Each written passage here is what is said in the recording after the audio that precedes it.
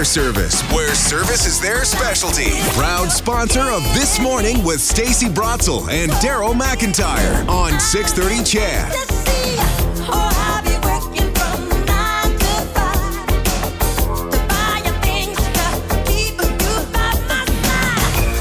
Morning, everyone. Yes, this is This Morning with Stacey Brotzel and Daryl McIntyre, and Morley too, minus Daryl McIntyre. He's a little under the weather today. So we will be talking a little bit later in the show, things that make you feel better when you're under the weather. Is it the chicken soup? I'm a firm believer in oregano oil.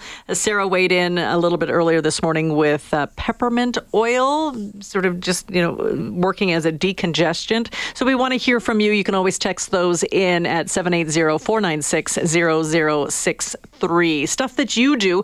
And, it goes along cultural barriers, too, because, my Polish husband, some really weird Polish remedies that we can get into in the next half hour. But right now we're going to talk crime and disorder, an increase, a lot of it affecting downtown. We talk about that a lot on the show, but it's also spreading outwards in other neighborhoods, the Alberta Avenue, Macaulay neighborhoods, Norwood.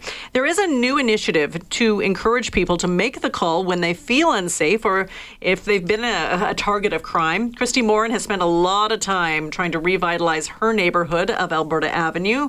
To get her take on what's happening, she's also the executive director of Arts on the Avenue, and she joins us over the phone. Hi, Christy. Hey, Stacey. Good morning. So talk about what's happening in your neighborhood right now. Well, the Alberta Ave district runs 7 different districts, all the way from Nate all the way to the old Northlands or Expo sites.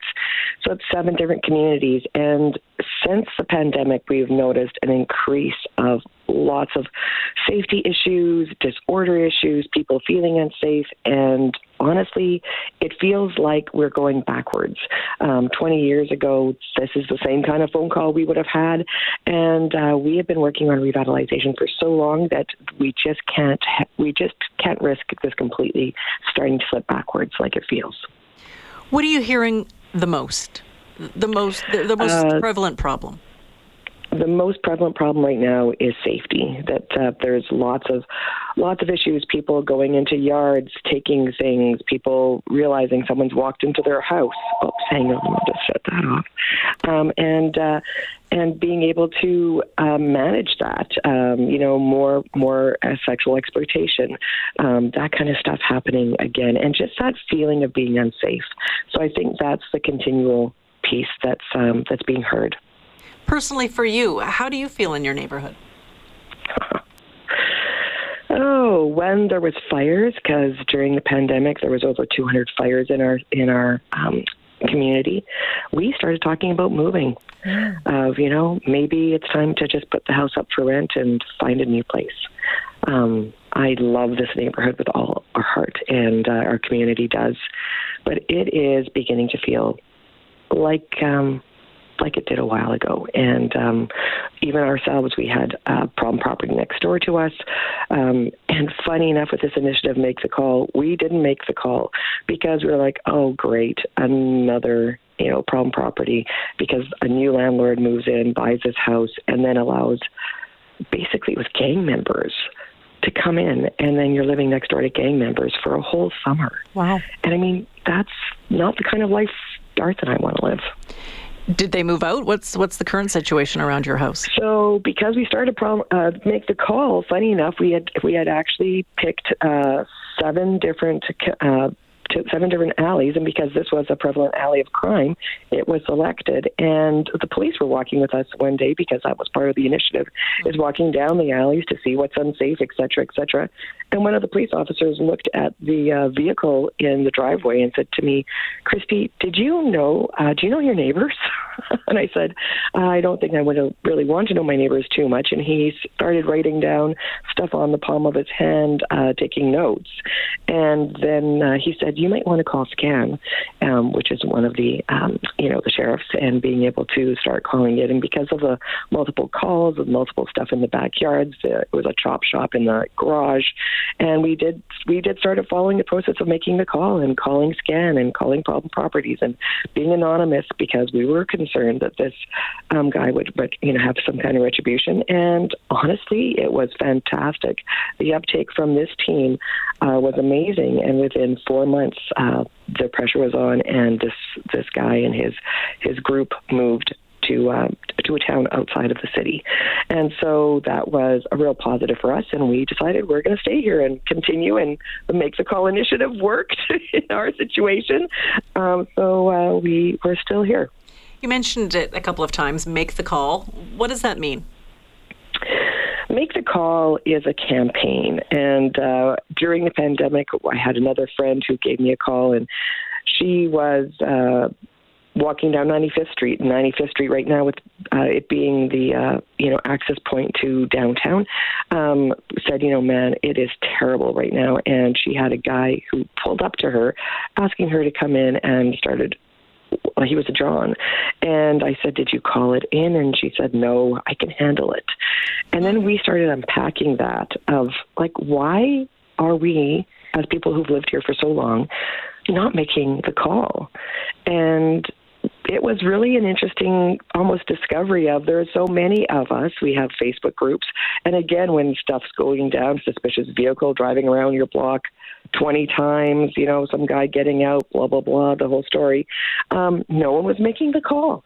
So then Arts and the Ave started chatting, and we started meeting with the community. I mean, Arts on the Ave is community, right? So we started gathering at the Carrot Community Arts Coffee House that was established, now 16 years ago, and on Sundays, and started talking about, could we do something different? And one of our community members said, there's an initiative in Montreal that's called Green Alleys. Could we start looking at greening the alleys? Could we look at beautifying the alleys? Could we start trying to identify hotspots, working with police and working with other agencies to bring awareness? So it started as education.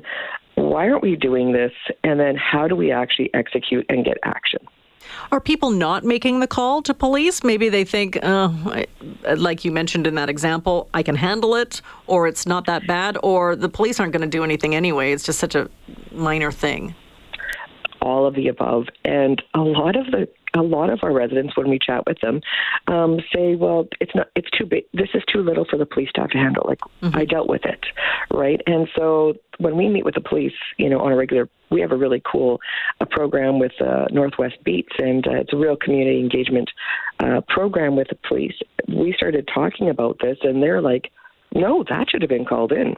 That should have been called in. And they were shocked that we're all sitting around the table talking about how we're managing crime and managing safety and managing disorder. And then when the Problem Properties Initiative began through City Council a couple of years ago, again, it was fear-based, right? Of, I don't want my neighbor to know it's me.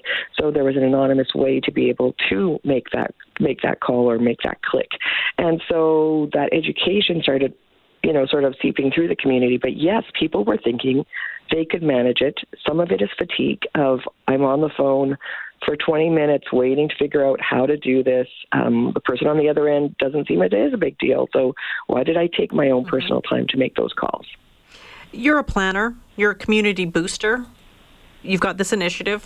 What else are you going to do besides everything else on your plate, like the Winter Festival, the Byzantine Festival, Deep Freeze? You've got lots of things on your plate. What else are you going to plan to make sure that you say your community is going backwards to reverse that trend? We're going to do everything in our power. And so this compassionate campaign is trying to get activation and get people to start making the call.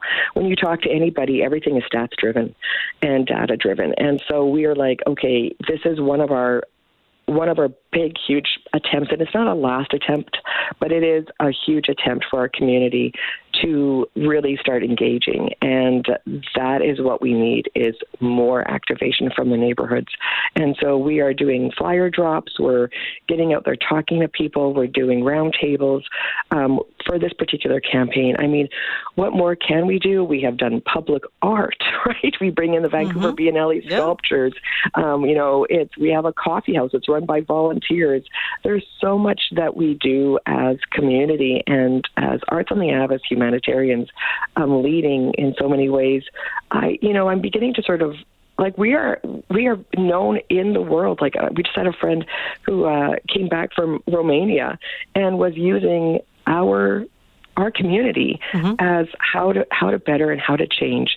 And the people in Romania were like, how do we follow this pattern? Wow. These people down here. That feels good, doesn't it? It sure does. And a guy in Finland's going to be connecting with me about, some cool initiatives. So I think for us, it's being heard. And right now we know the downtown core is getting a lot of attention. Yeah. And we know some of our councillors understand that it is oozing and it doesn't stop at 107 Avenue or 112 Avenue. The disorder and the crime and the guns continue. Yep. And I think people are feeling it across the city, and we most certainly feel the heaviness over here. We are so lucky you're in our city and fighting for your community. I really appreciate everything that you do, Christy. Thanks, Stacey. Christy Morin, she's a resident of Alberta Ave and also Executive Director, Arts on the Ave, and a huge Edmonton booster.